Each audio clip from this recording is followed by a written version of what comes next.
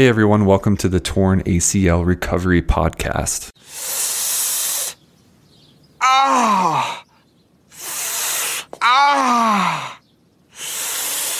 My name is Chris Arnold, and this is a short series podcast that follows my personal journey from ACL injury back to full strength. In it, I discuss the ups, downs, and everything in between in the days, weeks, and months after surgery. Hopefully this will help you in your own process to getting well after injury. Thanks for listening. Hey everyone, it is hard to believe that we are talking about month 5 right now after what has felt like such a long trip and windy journey to get to this point. But nonetheless, here we are, and I'm talking today about getting to the 5-month mark after ACL surgery. I guess to take a step back, I want to just kind of reiterate where we are in this kind of year or so long journey. If you follow the podcast from the very beginning, then you kind of know that backstory. If you haven't, feel free to jump back and visit tornaclrecoverypodcast.com to listen to all of the podcasts, to get some notes and feedback and thoughts from my specific journey from basically day one all the way up through the current present time. One of the biggest things that I've learned about this process is that in the very beginning, it feels like everything just takes forever and it's never going to get any better. And then in the last 2 months or so, I have felt like time is moving really quickly again and kind of feeling like things are getting back to normal, more or less. Everyone's going to be different. I know that I'm different from a lot of the stories that I read. But one of the silver linings of all this is that I think if you stick to the work and you stick to dedicating yourself towards specific goals, that this process does get better. It gets easier. It doesn't necessarily go faster, but nonetheless, I can speak from experience that it is really, really hard at times, and then you have really great experiences here and there that really kind of keep you moving forward. And I think that happens more and more as the weeks pass. So on the month 5 podcast this month, what I want to do is kind of give a recap of the last 4 weeks. I want to talk primarily about a new phase of rehab that I started at about the 3.5 month mark. And I talked about this briefly on the last podcast, but I've now had a full month of that, and I think it's worth mentioning some of the things that I'm getting into and the results that I'm seeing. I also want to talk about the cycling load that has increased both in distance and elevation, or altitude gain, in other words. So over the last month, that's definitely increased. So I'll touch on that. And then finally, I'll look forward to just kind of finishing up with the tour of the moon in a week. And I look forward to doing that ride, kind of using that as a benchmark to look forward to the next 6 months. It's been my benchmark for a really long time now, so I'm really excited about that. All right, so jumping right into the next phase of rehab, one of the things that I talked about on the podcast last month is that when I got to the 3 in a week or 2 month mark, I graduated from physical therapy, and I use air quotes when I say graduated because I personally really felt like I wasn't at all ready to move forward with sport. Certainly had weakness still. I was sore every single day, thought about my knee every single day. And that was really hard for me to feel like I was walking away from support and, weekly check-ins with someone who was really helping me and guide me through this journey. It's one of those things where you can read a million blogs, you can jump on the Reddit feed and hopefully find some feedback there. But at the end of the day, you really have to be the one to put the rubber to the road and do the work. And I really felt like after 3 months, it just wasn't nearly far enough along. And so I kind of started asking around, and I was introduced to who I guess he calls himself a strength trainer, a certified strength trainer. But he also tore his ACL about 3 years ago, I believe, 3 or 4 years ago. So what I liked about working with him, and what I like about working with him to this point, is that he gets it and he understands kind of this up and down cycle that I think a lot of us find ourselves in when we're recovering from ACL surgery. My specific ACL surgery was the hamstring graft, and if you've listened to the podcast, you know that. If you haven't, that's totally fine. My hamstring was still really weak after 3.5 months or so, and as I mentioned last month, that's one of the first things he tested was the strength of even something as simple as standing and looking straight ahead, and then raising my good leg behind me, and then raising my surgical leg behind me, and the difference was it was laughable. it really was laughable, but it was also sad in a way, because just the emphasis on the hamstring had not been a focal point in that first 3 months, and so it was clear that it needed to be a focal point, and it has been in the last 6 weeks or so. So month 5 has really been more or less buckling down to 3 times a week. I'm still going into the same gym, and I'm doing what I'm just kind of calling, for the sake of calling it something, phase 2 rehab program.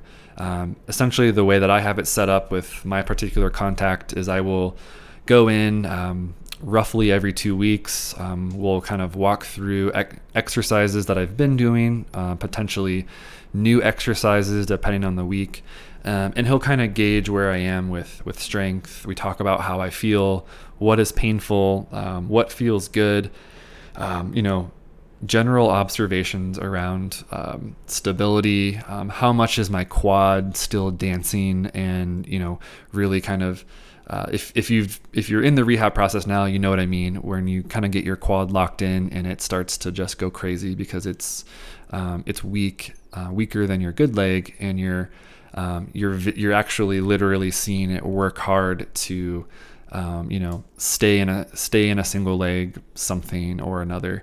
And so when we talk to each other, we really kind of I've liked it because we really riff off of, how are you feeling? Okay, let's start to do it this way. That looks great. Let's move into this phase. Okay, that's still sore. That's going to be because XYZ.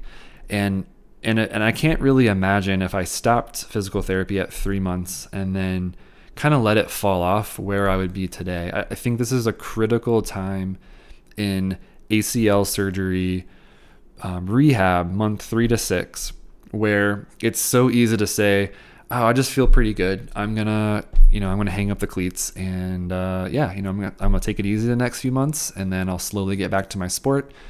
And now that I see how weak my leg still was, specific muscle groups, that's really frightening thought to me.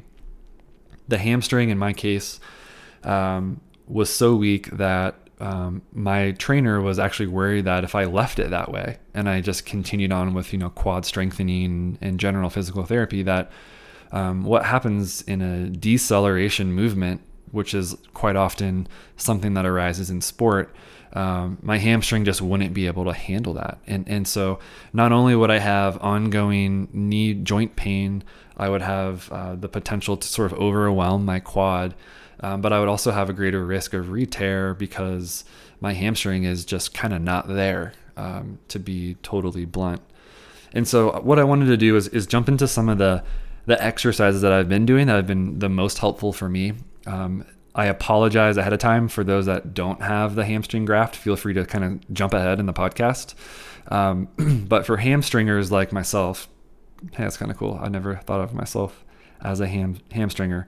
But if you're a fellow hamstringer like me, so a couple things that I've been doing over the last month, I'll just go through maybe 3 of these. So one of the biggest ones that was eye-opening to me, beyond just standing there and raising my ankle to my butt as far as I could, is something called a standing hip car. So if you can just Google that, standing hip car, basically what you do is you stand sort of either against a wall, perpendicular, kind of with your off arm sort of lightly touching a wall for stability, or if you're more advanced, maybe you're facing a wall and you have a roller pad that's kind of on the wall, and then it kind of goes to your chest, so it's just holding in front of your chest for a little bit of stability. That one's a little bit harder because you're using more balance. But essentially what you're doing is you're putting a ball kind of in the back of your knee, and you're standing there. Your opposite leg is balancing, and then the leg with the ball behind the knee is you're essentially using your hamstring to contract and push that ball together and keep it there on the back of your leg as you do various hip movements. You're kind of opening your hip, moving your leg back around and behind you, coming back up to the starting point, and then going in reverse and doing the same thing as you move around. That was extremely eye-opening to me because I felt how weak my hamstring was on such a what feels like it should be a very simple workout. It was extremely difficult, especially the first time I did it. I'm not even sure if I could get through 2 repetitions, maybe 3 repetitions on a leg without really feeling like I was, even hurting my hamstring. It was to the point where, is my hamstring going to cramp up right now? And is this a bad thing? So we worked through that, and we kind of talked about what I should be feeling. And that's one of those things, going back to what I said earlier, where it's really hard to know where you stand with some of the secondary or tertiary muscles in your leg when you're really only focusing on quad strength. Quad strength is pushed so much in this process that I think it's very easy to overlook things like the hamstring. Another hugely eye-opening exercise for me was the double leg slider hamstring curl. So essentially what you're doing is you're on your back. You have 2 slider discs or bucket tops or whatever can slide on a slick surface freely. And essentially what you're doing is you're doing a hip bridge. So you're putting those sliders underneath both of your feet. You're raising your hips into a hip bridge, and then you're slowly extending both of your legs outward, and then you're slowly sliding them back.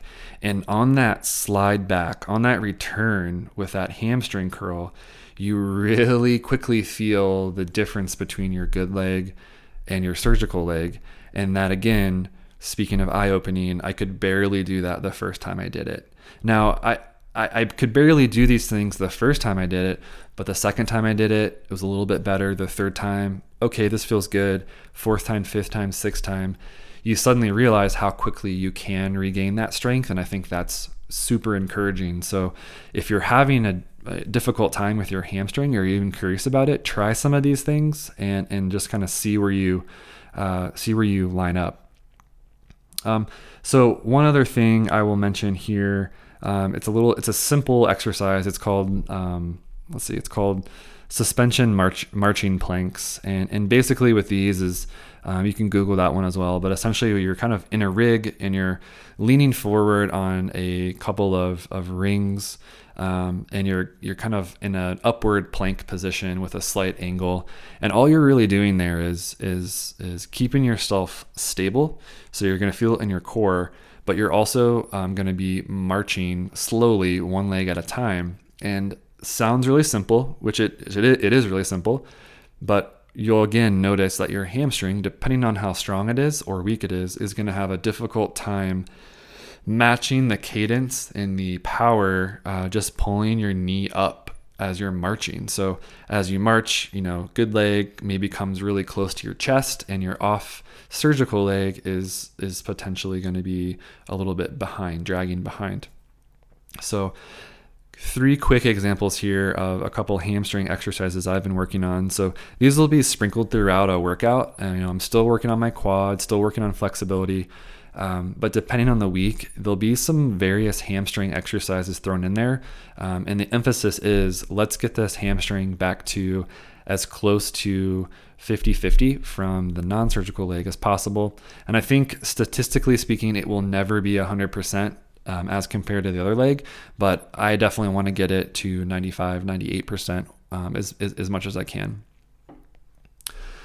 All right, so switching gears here to increasing cycling load. The big thing for me in the last month has been, let's test my knee.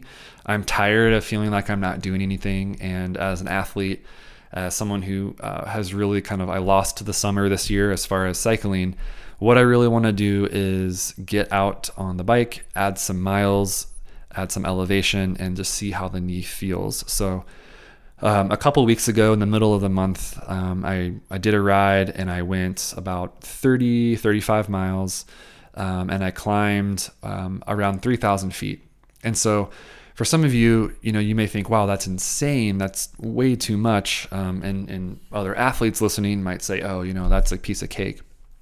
But for me, it doesn't really matter what side you're on. For me, what I came away with there is that my knee can handle that. And I'm not running out on the soccer field, cutting left and right and kind of really putting my knee at risk still. But what I am doing is I'm kind of putting the mental part of this to the side as much as possible and really trying to just test the knee.